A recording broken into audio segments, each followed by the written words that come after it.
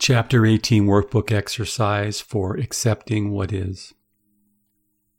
Your written statement of what it would feel and look like were you to fail in your aspirations offers great insight regarding the beliefs that you unconsciously hold about yourself, others, and the world. It is from this starting place that you proceeded in each moment in your relationship with all the parts of your life. And since you always end up where you start, unless and until you consciously alter your beliefs about yourself and the world, your actions only serve to reinforce their effect in your life.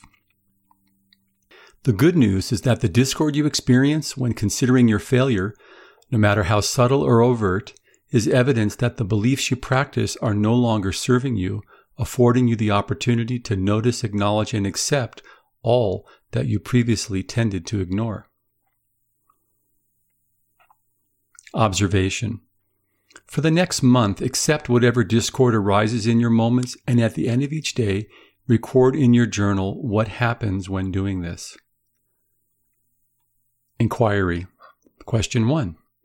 Do you notice a trend in the type of discord you encounter? Question 2. What is the most common emotion you notice?